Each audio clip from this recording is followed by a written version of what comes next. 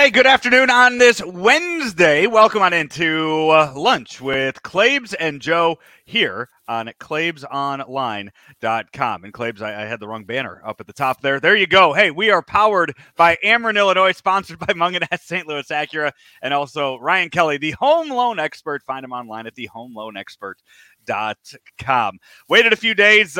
Big week of baseball with the trade deadline being Tuesday. Yesterday at 5 o'clock yesterday, so pushed it back to talk about everything the Cardinals were going to do. And you know what? It's hard to kind of put into words, and kind of hard to, I think.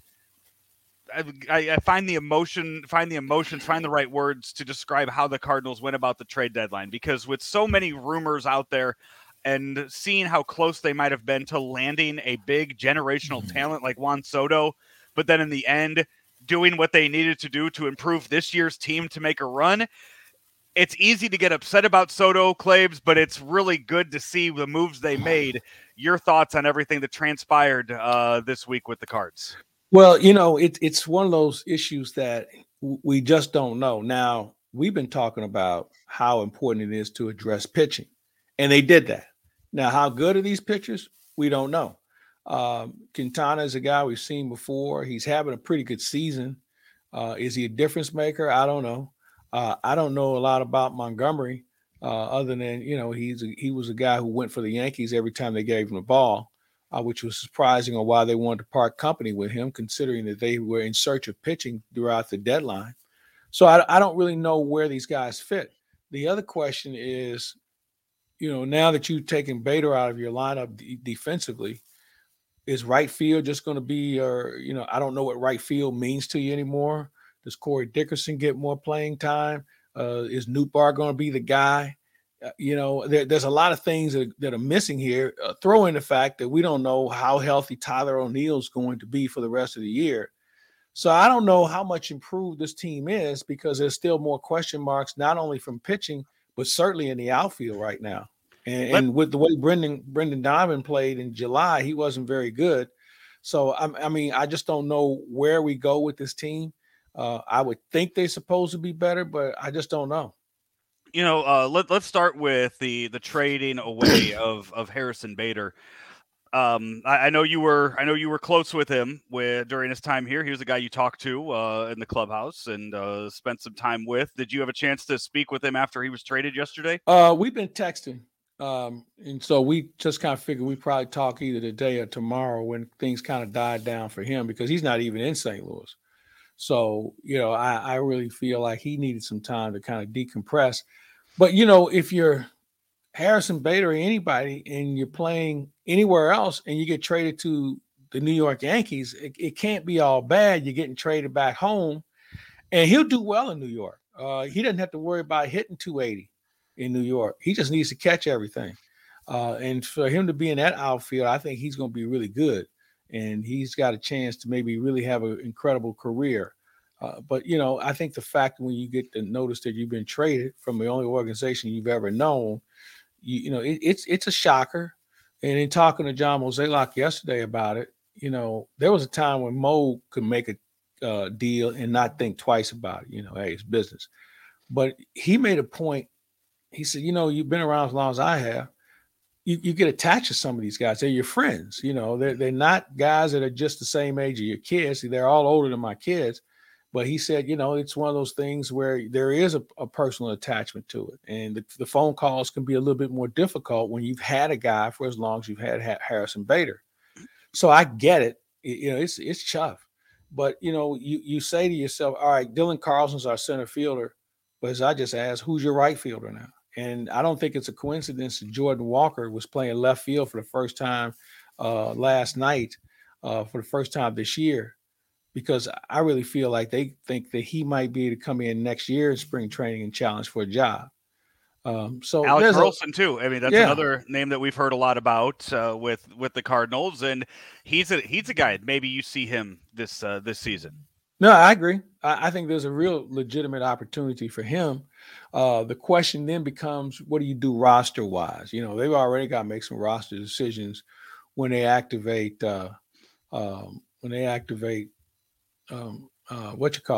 because you got a left-hander when Montgomery's here. What do you do in your bullpen? Yeah. And then you got a bigger question when Flaherty and Steven Matz come back. What do you do?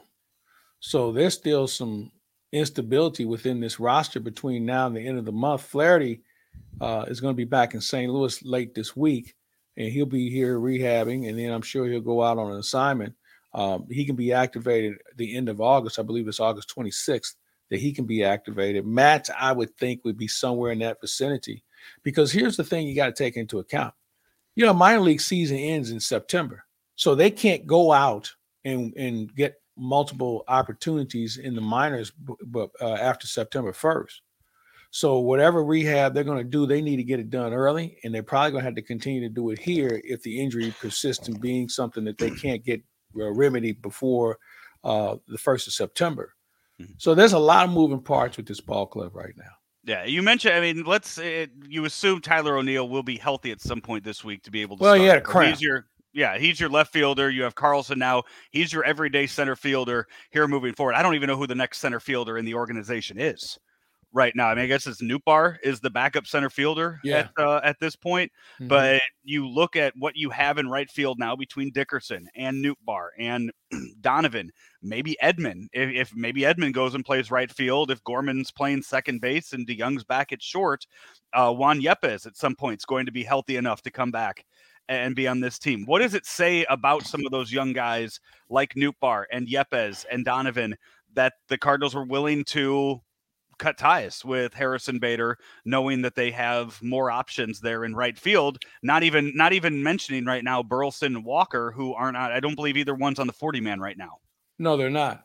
You know what though? If you look back at the history of the Cardinals, they've always had expendable outfielders.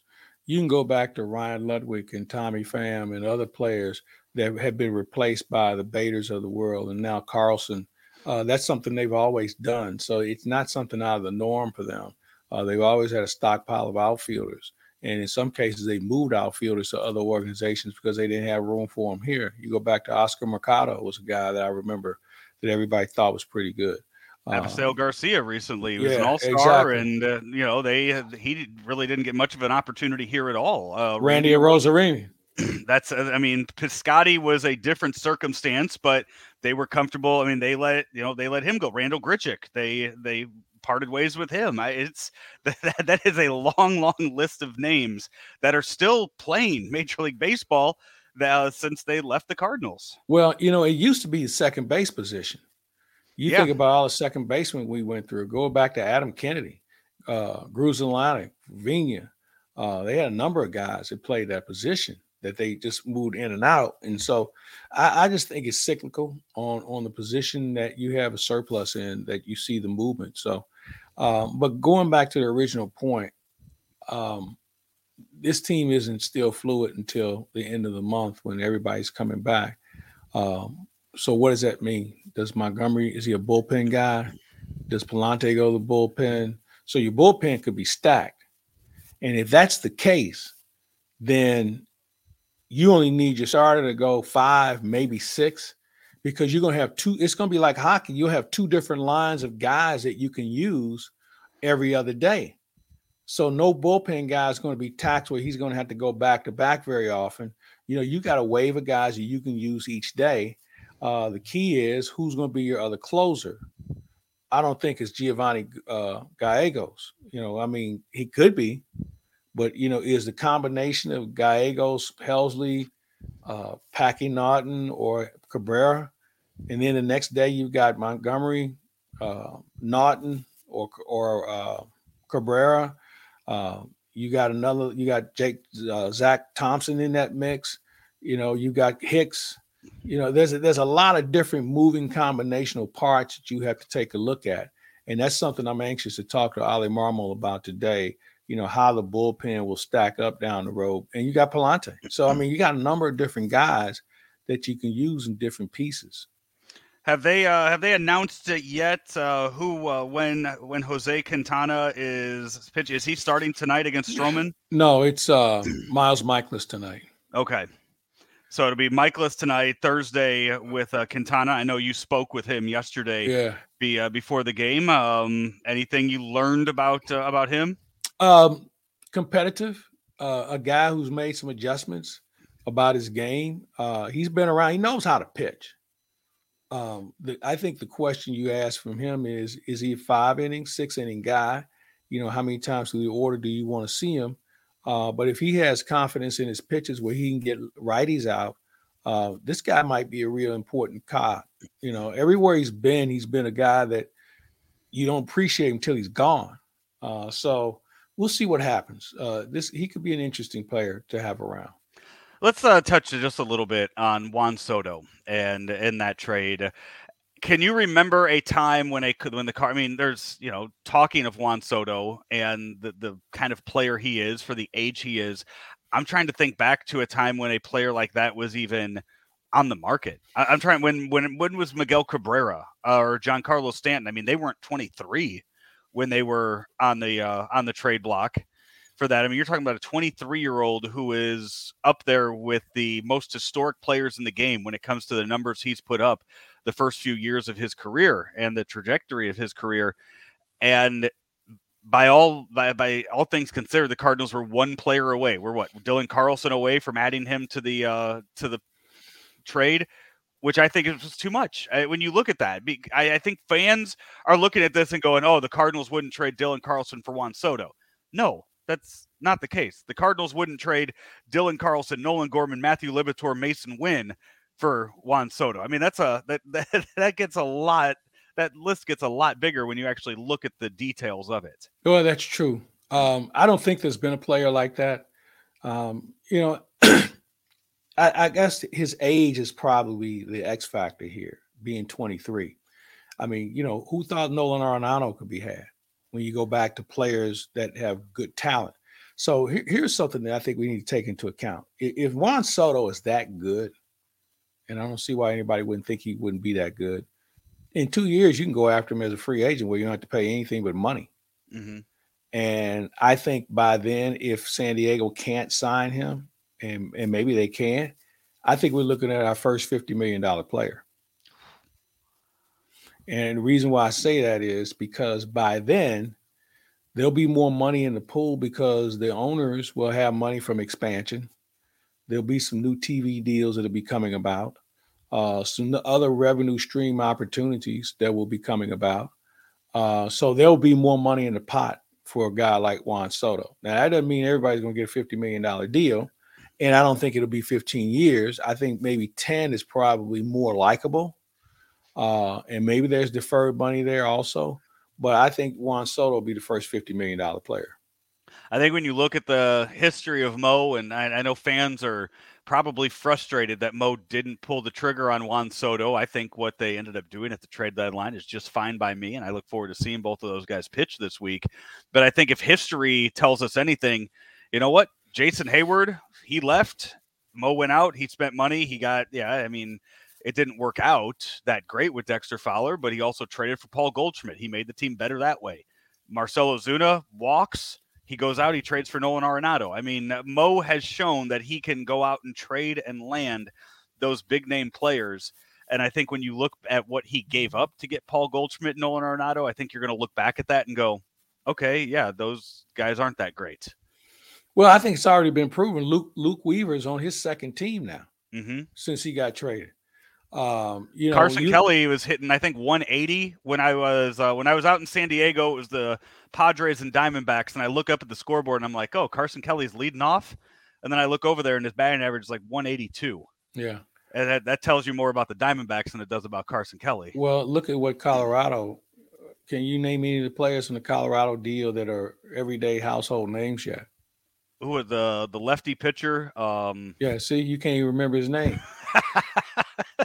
So, and the other guys, and granted, Colorado can swing the bat a little bit, but it's not because of anybody the Cardinals gave them. Right. So, and you don't always want the deal to be a bad deal for the other team. You like to say, well, our prospects were pretty good. And I really think the evaluation of prospects has changed where we better be careful about how we elevate and rank prospects, because as we're learning, Not all of them are the same. He was a number 2 ranked guy. He's a number 10 ranked guy. In some eyes, maybe so, and in other eyes, maybe he's a number 8 ranked guy, or maybe 15th ranked guy. So there's so many things that go into that. And then the question comes into play as well. He might be ranked there, but can you develop him? Can you make him the player that is why he's ranked 12th instead of 10th? So there's a lot of things that go into that. And I really think everybody's got to step back and just kind of reevaluate evaluation as far as what you think a person's actual contributing factors are going to be. I think when you talk about trades working out for both sides, look at the Marcell Ozuna trade. The Cardinals made the playoffs with Marcell Ozuna in the middle of that order. Say what you want about him and what has happened since then, but he came here and he put up the offensive numbers you kind of expected him to put up, and the Cardinals had to trade away Sandy Alcantara to get him. In the end, I'll go one better. What about Carlos Beltran? You lose Albert, and we think the world's going to come to an end. Carlos Beltran got us in the playoffs to put the 2 years he was here, while Albert watched the playoffs on TV. Mm-hmm. Yeah, Berkman too. I mean, they went and they went and they went and signed Berkman. By the way, I did. So Nolan Arenado, they traded away. It was Austin Gomber was the lefty I was thinking of. Alurius Montero, Mateo Gil, and Tony Losi. Those are not any names that I've seen come across the MLB Network lately when I watch highlights. And yeah, you haven't seen them as player of the month, player of the week, or anything else. So, that kind of proves our point with regard to moving prospects for legitimate players. Although I really feel like the Walker Wynn combination are true futures that we'll see. Walker's hit everywhere. He's a good athlete where he's now playing the outfield. Maybe he'll end up being a first baseman before it's over with. Mason Wynn has too much athletic ability and is continuing to ascend from a hitting standpoint. It's interesting I'm even having this conversation because last night Ozzie was in our booth and we were talking about him. And he made the point that he was looking forward to seeing him in spring training because he intends to come this year. But, they missed on Delvin Perez, but I don't think they're going to miss on this kid. I think his athletic skill and his desire to be better is going to put him in the driver's seat as far as maybe being a future shortstop at this ball club. Do you consider, when you look at everything that surrounded Delvin Perez, knowing what we knew the day he was drafted, I think it was more of taking a flyer on him. Yeah, knowing that true. This guy could have been a top 3 pick before everything came out about him, and the Cardinals took him at like 17? Yeah. So I think the Cardinals thought, you know what? Hey, maybe everyone else is reading too much into this. We'll take a shot at him, and it didn't they were work wrong. out. They were wrong. Yeah. And I think even what stings most is Perez with a Puerto Rican background had Jose Oquendo there, okay? And this is as much as we can get out of him. I mean, and it's unfortunate. Guy has some talent. I mean, I watched him in the minors. You'd watch him every year in the spring, and you say, okay, he didn't grow very much, but I think you were enamored by his height and his range, but he never hit. And he was just undisciplined. I mean, maybe he's grown up a little bit because he's got to be, 22, 23 by now. So maybe it clocks in, and maybe he goes somewhere else and does a good job. But he was a Rule 5 guy, and nobody took it. Yeah. So 23 right now. So, hey, last night before we head to our break, late last night after the Cardinal game had already ended, news came out of Los Angeles. Major League Baseball lost a legend in the passing of Vin Scully, 94 years old, spent 67 years behind the microphone for the Dodgers in Brooklyn, and then moving to Southern California. You hear his name and you immediately hear that voice that came along with it, and it's really hard to kind of come up with a top 10 calls of all time because he just had so many that putting them into any kind of list is damn near impossible when you look at it. But a true icon, a true legend in the game of baseball. Well, he's a legend in sports because he was accomplished in golf and so certainly the NFL. It may have been good at hockey. The only reason we probably don't know is because Bob Miller was doing the King games, and Bob Miller was the Vin Scully of hockey in L.A., and Chick Hearn was the Vin Scully of basketball in L.A. for the Lakers. but who knows? Maybe he could have done those sports as well. His elegance is the thing that stood out. Vin Scully, and I got to know him over the years, and just the nicest, most graceful person, impeccably dressed all the time. Unlike 98% of the people who are in this business now. And I'm going to get off on a rant here for a bit, because you know what? I've always prided myself, and this is in my profession, of at least dressing like a professional, making sure you look the part. But I see people now who are a flat out embarrassment. Just there's no excuse. And I'm not asking them to go out and buy, a Hugo Boss suit or have a very nice, expensive shirt, but just try. And I know that, people would say, well, I want to be comfortable. Well, you can be comfortable, but at least try to look comfortable. Look like a professional. It's 2022. You can get nice dress clothes that make you comfortable. Yeah. I don't care. I'm just saying, it's not, there's not polyester suits or anything. Yeah. It's a joke. And if I get started naming names, I'd be here all day. Yeah, but it's a joke on how people conduct themselves. If you're not comfortable, go up a size. And the reason why I look at it is because Vin Scully was the most impeccably dressed person you'll ever run across. And that's how it used to be. That's why I appreciate how hockey players dress before. It's still shirt and tie. Now, I know they're trying to relax that, but there's an element about what we do. If you're the best in your business, you should dress like it. You should look the part. And I just kind of feel like we've lost that. And I know I'm getting off on a rant about something, but Vin Scully exuded elegance and professionalism in every sense of the word. His ability to be a broadcaster was outstanding. He grew up in an era with his career with Jackie Robinson, and he and Jackie were very close.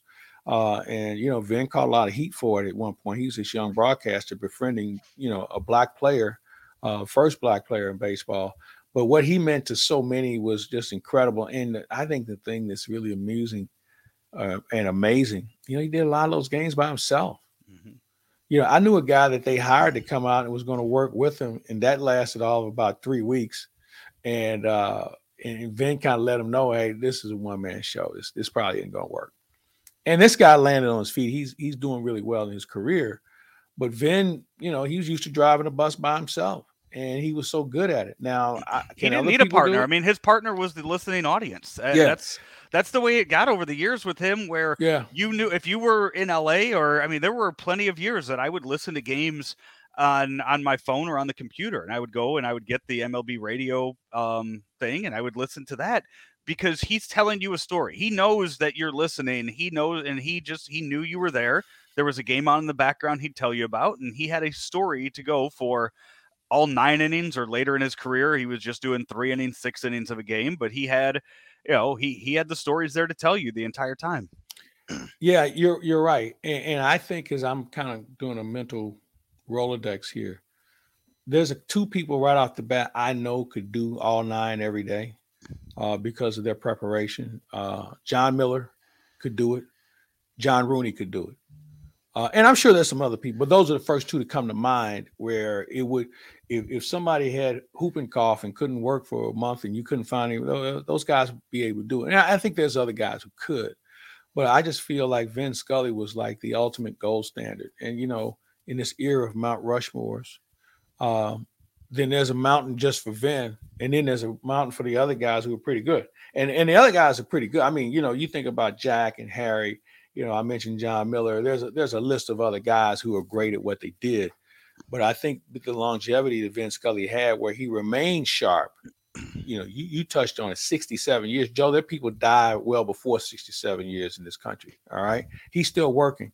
And I didn't think he lost much off his fastball. I've worked with people who lost something off their fastball, and then obviously, age catches up to you. But in his case, he was terrific. And I just think the way he carried himself is the example that I think he set that I wish more would abide by. If you, I know you mentioned earlier, I won't give all the details away, but if you're driving around or if you have a chance, listen to the KMOX pregame show today. I know you guys will do plenty on that, because I know Vin probably made quite a few stops at KMOX over the years. Well, here's the thing about Vin. He would travel with his wife a lot when he was traveling. And when the postseason rolled around, when he wasn't traveling, he was still when postseason rolled around, he would travel in and he'd bring his wife. So as you know, our booth is massive. And we always made sure that she could sit in our booth where she wouldn't be cramped in the visiting radio's booth. And she would always sit in there, and delightful woman. And he loved to go to Mike Shannon's restaurant because Mike Shannon served pork chops and he loved pork chops. So we got to know him really well. And he was just such an accommodating, well-read person. I mean, you know, Vin Scully might have made a living at baseball, but Vin Scully would have been your favorite teacher in college or in high school or grade school. A well-learned person that just exemplified everything you want to know. And as I said, getting to know him and his wife, and he was so appreciative of what we did for him when his wife would come. When we go to LA, he let us, so he had his own dining room. So they had the media room, and then he had his own separate dining room that now Charlie and Rick Monday and those guys eat in. But if you got invited to sit and have dinner with him, you know, it was kind of quite an accomplishment. And we would go out to LA. He would say, "Hey, come in and eat with us," you know. And I'm like, "Wait a minute, I thought this was like for, you know, royalty that would eat in there." So he was just a very appreciative, generous person. I don't know anybody who didn't like him. And if I did, I probably would cross the street because a bolt of lightning might strike any minute. But overall, he was just an incredible person that we'll sorely miss. And he knew when to get out. That's the other thing. He knew when to get out. Some people didn't, but he did. He felt like maybe the skills were diminishing a bit. And, you know, it was an adjustment for him. But, you know, and the Dodgers have missed a beat. They have Charlie Steiner, who's one of the best there is. So he and Rick Monday do a phenomenal job. So the Dodger broadcast system has been in place for a number of years, and they haven't missed a beat. He is Mike Claiborne. I'm Joe Roderick. You are watching Lunch with Claibs and Joe here on a Wednesday. We are driven by Mungenast St. Louis Acura, powered by Ameren, Illinois, and also sponsored by the HomeLoanExpert.com. Back with more after this. Hi, I'm Mike Claiborne. I'm with the Gillespie team. And as you know by now, things like food, groceries, and gas are all becoming more expensive by the day. This is a way for you to find some new cash in your home, and these guys are going to help you out. You know what, Mike? Your home has never been more valuable than it is now. So take advantage of the equity with a cash-out refinance. You can even use that money to pay off credit cards, do some home renovations, or even put that money in the bank for those crazy high gas prices. Our average client receives about $54,000. How much can you get? Find out now at jnjloans.com.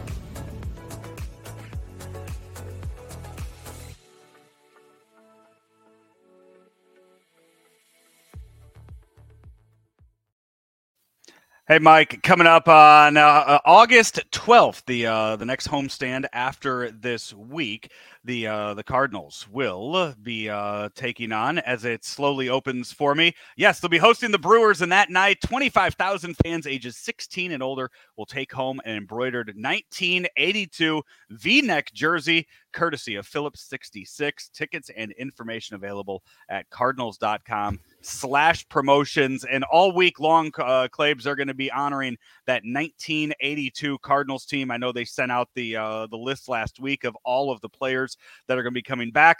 Quite a few names on that list that I know we'll be definitely talking about next week. That will be coming into the booth, and you guys have a lot going on that weekend. Yeah, I'm looking forward to it. You know, some of those guys you've seen, I've seen a lot of them this year. I hope that George Hendrick comes. That's the one guy I would like to see. Last time I saw George, he was a first base coach for Tampa. And I know they've made some efforts to reach him, but, you know, George was silent to the media, and he's been silent since. But that's a guy who was a real glue guy to that ball club. But I think from when I was looking at the list, everybody who's alive, I think, is going to try and make it.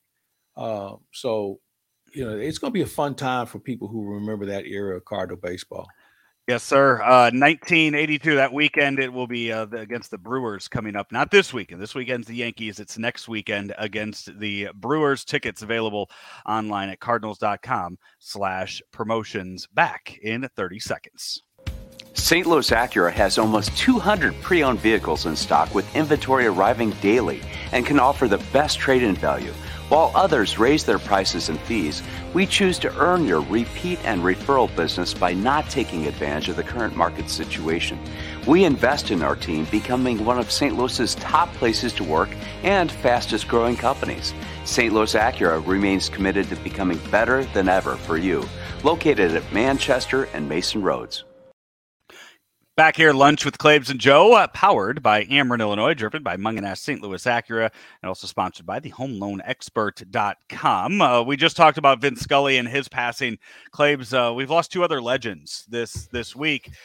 First, it was Bill Russell passing away at the age of 88. Greatest winner of all time? Yeah, I don't think there's any question about it. You know, he and Ari Richard, the pocket rocket for the Montreal Canadiens, between the two of them, they won 21 championships in their careers. Pocket Rocket won 10. But Bill Russell, I think when you look at his expertise as a coach and winning as a player coach, I mean, that's unheard of also. But, you know, his impact on the world is not just in basketball. His advocacy for civil rights was something that's legendary. And I know Jerry West made the point, he thought he was as valuable to civil rights as Jackie Robinson was. Jackie didn't really have as many people supporting or standing out there with him at the time. Bill Russell had a number of guys who decided, you know, we're going to do something about how things are working. And when you think about what he's meant to those people, and the fact that Bill Russell was a guy who never criticized a teammate, maybe he didn't do it publicly, and was always helpful and made everybody around him better. Hey, we need more scoring tonight. All right, Bill's going to score 5 more points than he normally does. Hey, this team rebounds really well. All right, well, Bill's going to get a half a dozen more rebounds. He can guard, he can pass, he could do everything, but he understood the game. And, you know, my personal history with him goes back to with my dad. My dad knew Bill Russell as a kid. My dad was a little older than Bill. And the reason why he ended up in San Francisco was because he was from Monroe, Louisiana. My dad was from Lake Providence, and they had mutual family friends. So Bill Russell's mother was in a department store one day, and a white female, you know, crossed the line, said some things. One thing led to another, and she got the shit slapped out of her, literally. And at that point, they ushered her out of the department store, and her family and friends said, this is not good, because apparently who she hit, her husband was connected. So they put him on a bus and sent him to Oakland. That same night, their house burned to the ground. Jeez. So that's how he found himself in Oakland, ended up going to high school there, played in San Francisco, played for the Dons, who at one point had the longest winning streak in college basketball. I believe it was 58 games. He and Casey Jones, another Hall of Famer, were on the same team at University of San Francisco. They find their way playing together with the Boston Celtics. And once Bill won there as a player, ended up being a coach, ended up being a broadcaster for a number of years for CBS and ABC for the NBA. Ended up being in management, was a coach with the Sacramento Kings. And the funny thing about him is Kenny Smith tells a story that when Kenny was a rookie, you know, he sat in the back of the bus with these other guys. And the team was a collection of misfits, okay, when Bill took over. He made Kenny Smith sit in the front with him, and he said, you know why? Because none of those guys you can learn how to win from back there. This guy here is a perennial loser. This guy's doing drugs. This guy. And he went down a list on why they weren't going to be good with those collection of players. And Kenny Smith always sat in the front because Bill Russell taught him the game. So there's so many Bill Russell stories out there. And we had one locally. Last time, well, it wasn't last time he was here. I ran into him. The last time he was here, I had a chance to visit with him. And he was graceful to me. He knew my dad. And there's a picture of my dad, Bill Russell, Kareem Abdul-Jabbar, and Kareem Abdul-Jabbar's father. My father and Kareem Abdul-Jabbar's father went in the Army together. And he lost the picture in the fire he had at his house many years ago. But point being, Bill Russell was a guy who was in St. Louis on a barnstorming exhibition playing basketball and could not get served at a restaurant, and some words were exchanged. And that was the year he was getting drafted. And he let it be known, I'm not going to St. Louis. And that's how Red Auerbach got wind of it. Ed McCauley wanted to move back to St. Louis because he had a family issue going on with one of his kids and wanted to be close to one of his kids. And that's how the trade got engineered, Russell for McCauley. And both of them ended up being in the Hall of Fame. Ed McCauley even won here in St. Louis with the Hawks. So there's a lot of things that went on with Bill Russell, St. Louis, and the whole 9 yards, but just a phenomenal person. So going back to this other story, Tony La Russa had him in the clubhouse one day. And, oh, that's Bill Russell. So there were some players that were like, man, we got to get an autograph. Well, Bill Russell didn't sign autographs, okay? I mean, anybody knew Bill Russell. He didn't sign. He would shake it. He thought shaking your hand and looking into your eyes was more rewarding than signing a piece of paper. And he did sign some memorabilia later in life. Well, there was one player that was really upset and wanted him out of the clubhouse. And somebody had to go over and remind, hey, that's Bill Russell. We know who you are, but that's Bill Russell. And if Bill Russell doesn't want to sign, then that's his prerogative. And that player will go unnamed here on this show, but if you can do the math, you might be able to figure it out at some point. But anyway, he was a phenomenal person, competitive, tough, funny. Still the first guy that players sought out when the All-Star game rolled around. And, you can see so many players will talk about it. So, yeah, he had such an impact, man, and he's going to be missed. And even to when he was dying, was still active in trying to make sure that people were treated fairly. And I'll never forget him for what he's meant to me and certainly this country. All right, so you had stories on Vin Scully, you had stories on Bill Russell. The other one that we lost this past week at the age of 89 was Nichelle Nichols, known for Star Trek. Claibs, anything on her? I met her. This had to be 25 years ago, maybe longer than that. So my dad had a friend who used to date her back in the day. So my dad knew her. And he used to tell me, because like when Star Trek would come on, he was like, hey, man. And so he said, well, I know her. And I said, you do? So as we got older, I'm an adult. He's an adult. I said, Dad, Nichelle Nichols. He said, no, it wasn't me. But he told me who it was. He told me who it was. And I was like, I had even greater respect for that guy later in life. But he used to always talk about, hey, you watching Star Trek? Yeah, I kind of watch it, He said, what do you think of that Lieutenant Aurora? And I was like, she's hot. He was like, yeah. And so, when he said it, I didn't think anything. I'm a kid, all right? So when we got older, we're sitting around having a beer, talking and, talking God talk. And I asked him about it. He said, no, it wasn't me. Just like that. And I never forgot that conversation. But he told me who did. And I was like, oh, really?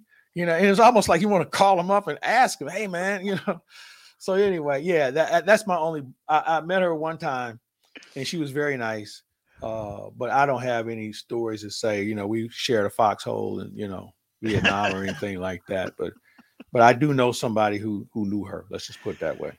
All right, we got to take a break off of those stories. When we come back, we are going to wrap up today's show right here on Lunch with Claibs and Joe. It's ClaibsOnline.com.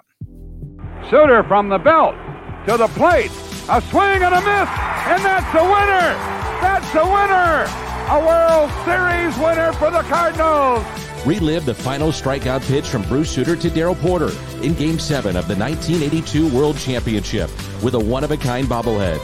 This bobblehead will be one that collectors don't want to miss. Find out more at Cardinals.com/promotions.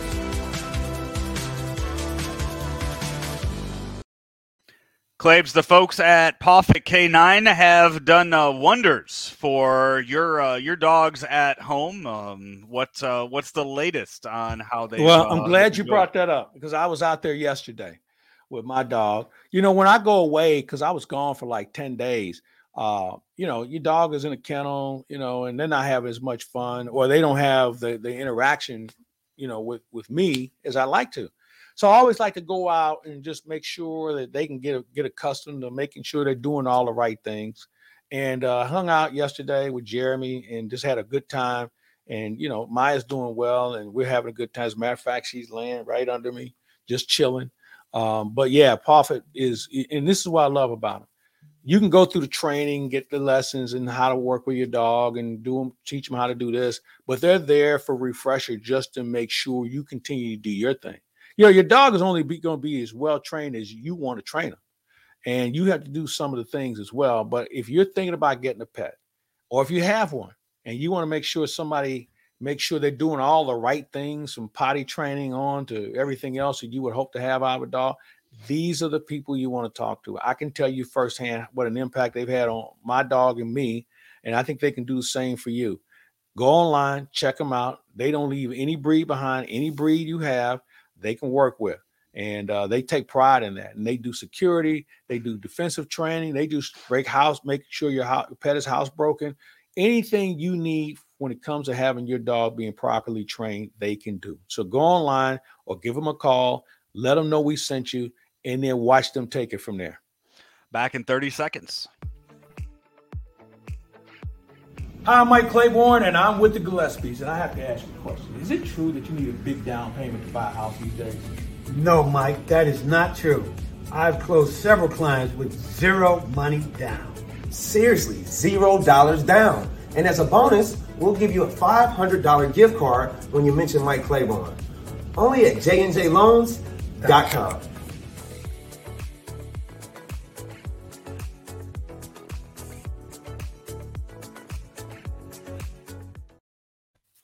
Back here, final segment, Lunch with Claibs and Joe, powered by Ameren, Illinois, driven by Mungenast St. Louis Acura, and sponsored by the HomeLoanExpert.com.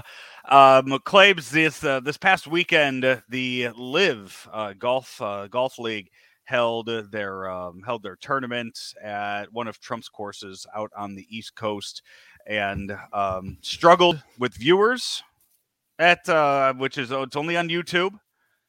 They had $2 tickets available on StubHub. Charles Barkley turned them down for a media deal. Things are not really picking up. The wheels are not moving in the direction that the Live Tour is hoping. Throw in the fact that the golf wasn't very good. Did you see some of the scores? I mean, 67% of them of the golfers were like over par. So, I think it's growing pains that come with it. And, they've got to do a better job of promoting their events. And, while the PGA has made sure with its tentacles to make sure to discredit the individuals and the events by talking about the political side of it, with being involved with Saudi money, I find it really amusing that, the former president's involved in this, and everybody's trying to figure out how they can separate the former president, who they supported, and the Saudi golf tour, which is amusing because, hey, you can't have one without the other at this point, with regard to his course being available and him trying to say all the nice things about the Saudis when, the people who don't like the Saudis voted for him. So that's been amusing in its own right. But I feel like the Live Tour has got to do a better job of promoting what they're about and getting in front of more people, along with making sure the golf. So you have to remember this: they got they have some golfers on that tour that are like Class A assholes, okay, that nobody liked when they were on the PGA Tour. So they've got to try and figure out a way to spin off and create more of an issue where, okay, our guys are good and accommodating. It doesn't help them with the TV situation. And I know last week, I think Randy Carricker pointed out that they show where they had 42,000 viewers around the world. Got up to about 67,000. Okay, 67,000. Yeah. So, in that situation, it's something they've got to work through. And it's growing pains. And I guess the other thing they have to do is they have to reconfigure how the tournaments are going to be set up. I think they have to make it fun. I don't think they have to make it align with the PGA and how they score and do things. So there's a lot of work that they have to do. Obviously, they have the money to do it with, but I think they have to reconfigure how they approach this thing from a PR standpoint. And this whole thing about people yelling at Phil Mickelson, hey, you don't do it on the PGA Tour? You don't yell at people on the PGA Tour when they're about to swing? You can't do it here either. Okay, let's have a little respect. You may not like them, and that's fine. You may not like the golfers, but please show the same decorum for golf with these guys as you would in a regular tour event, on a regular PGA circuit. I think that's asinine for people to try and use the Live Tour to vent in manners that they wouldn't even fathom if it was on the PGA Tour. And I think Charles Barkley made a good point about the families of the 9/11 victims who now have got this groundswell of wanting to protest in front of these events. And, hey, they have the right to do that. I don't have a problem with that. But I'm trying to figure out, they waited all this time. Surely there were other events that were sponsored by people who you suspect being part of this tragedy, that you could have done something to create attention to them as well. But I think because they're going up against the PGA, now all of a sudden it's a more convenient opportunity. And, is it right? I don't know. But I just think, as Charles Barkley said, it's selective. And I think he could say that because he elected not to be part of it. If he was part of it, you would say, well, it is what it is. But I don't think that's the case here. Another guy we know that decided not to be part of that was Tiger Woods, and recently it was confirmed by Greg Norman. He was on with Tucker Carlson earlier this week and said that they offered Tiger between $700 and $800 million to come join the LIV Tour, and Tiger Woods turned it down. Well, when you already have $1 billion, what's another $800 million? Right. I mean, I think that when Tiger decided he wanted to join in the fray on this, I think Tiger was probably the last guy I needed to hear from, only because he has his money. Yep. Okay. So his impact on being against what these guys are doing doesn't mean jack shit to me, because he has his money. Those guys are trying to get where Tiger is, and they won't get there. I mean, Tiger's got a pretty good head start, but I think the way certain people have decided to scorn these guys because they took the money, and I get it. I get both sides of this. Golf has always prided itself on being made the strongest survive. We play these 72 holes, and we play in excruciating weather, and, you don't eat if you don't play. It's kind of the way they worked it. You have to be in the top 125 to earn a tour card to be able to have access to playing in the tournaments. If not, you have to go back to what I would deem the minor leagues. Yeah, it's tough. Making a PGA Tour is one of the toughest things in sports to do. And I think when you talk about those traditions, I understand where Tiger's coming from. But with that said, maybe he shouldn't be the messenger because he has his money. Yep. Those guys don't. And finally, before we wrap things up here, Claibs, the NFL, I guess the Hall of Fame games this weekend. That's Thursday. Is it tomorrow? Okay. I think something's going on tomorrow. It's Raiders against Jaguars. If it's and that means Vermeil's going into the Hall of Fame this weekend. Not Torrey Holt. Torrey's going to have to wait another year to get the call to Canton. But it's Jaguars against Raiders in the Hall of Fame game. The NFL finally came up with a suspension for Deshaun Watson, suspending him for 6 games due to the conduct that they have deemed that he, I guess, participated in amongst all of the sexual assault allegations that have been brought against him. They went to a third-party judge to come out with their decision on what her findings were of this all, and the NFL has since suspended him for the first 6 games of the 2022 regular season. Well, I know some people were outraged by that, but I think they have to take into account the judge suspended him on the evidence that she had, the factual evidence, not the hearsay, not the fact that there were these alleged 24 plus women who said they were allegedly assaulted by him. And then we learned maybe it's really more like 4 or 5 who actually had a viable case on why he got the 6.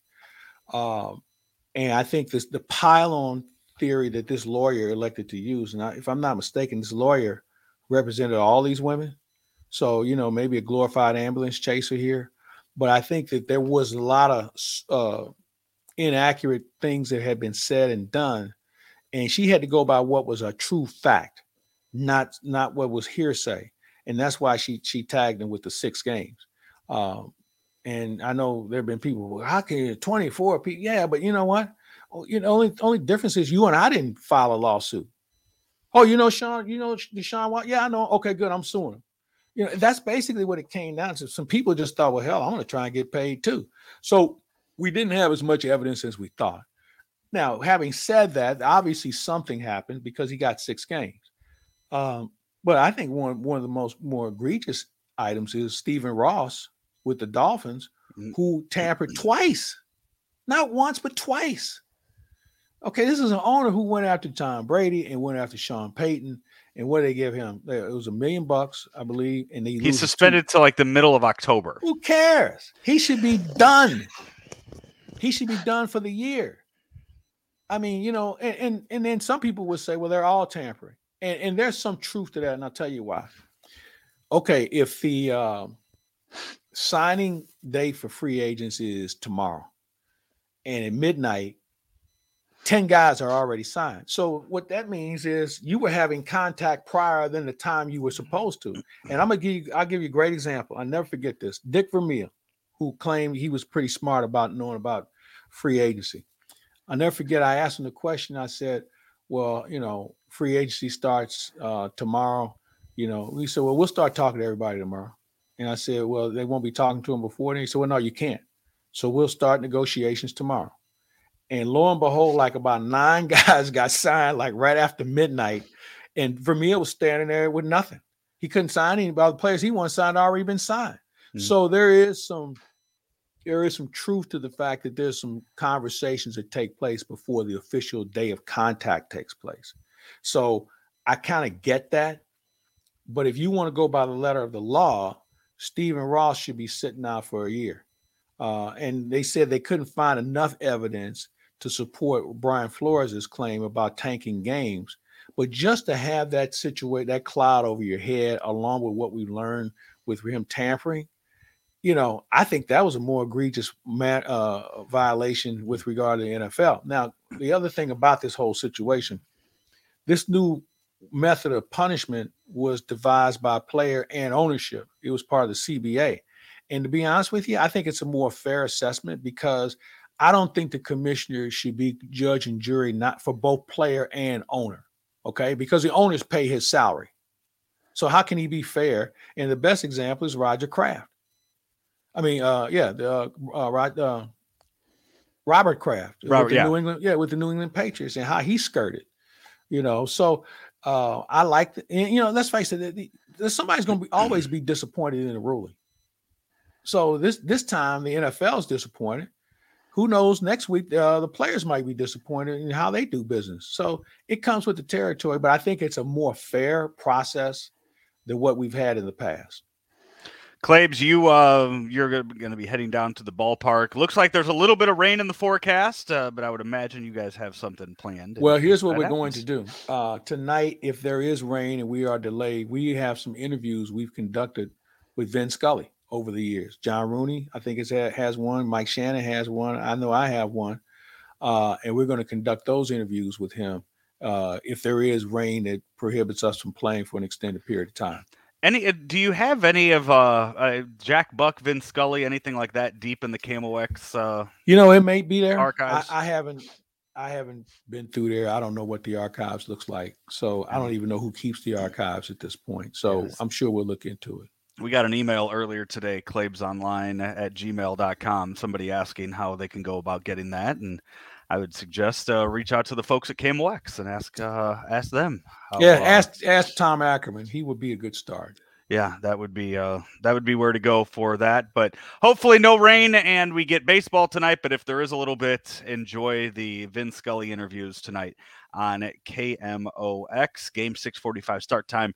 Yet again for Cubs and Cardinals. Cardinals winning last night 6-0, getting their week off to a great start. Should be huge crowds at Busch all week long with the Cubs in town now, and then the Yankees in town this weekend. You get the home run king, Aaron Judge, and Matt Carpenter. I can't wait to see what kind of ovation Matt Carpenter gets the first time he steps into the box against the Cardinals. It might not be until Saturday because Jordan Montgomery is set to go on Friday night, so they'll probably save Carpenter for that Saturday night game. You never know. Well, let's just show up and see what happens. He's Mike Claiborne. I'm Joe Roderick. We have been brought to you by Ameren, Illinois, Mungenast St. Louis Acura, and the HomeLoanExpert.com. All of our episodes, all of our content available online at Claibs Online. Search for that wherever you find your podcasts. And don't forget about the Joe West podcast, 5460, the Joe West podcast. Our guest this week, Jim Leyland, the two-time manager of the year, the World Series champion with the Florida Marlins. he and Joe West go way back, and they have a really nice conversation about that. You can find that by searching for 5460, the Joe West podcast. For Claves, I'm Joe. We will talk to you next week. They are St. Louis Cardinals forever. But every career must come to an end. This season, we say farewell to some of the most legendary players to ever wear the birds on the bat. After countless memories that will always be a part of St. Louis Cardinals history, we invite you to join us for another. Tickets are available to witness the storybook ending. Don't miss your chance to see these Cardinal greats for the last time at Busch Stadium. Get your tickets now at Cardinals.com.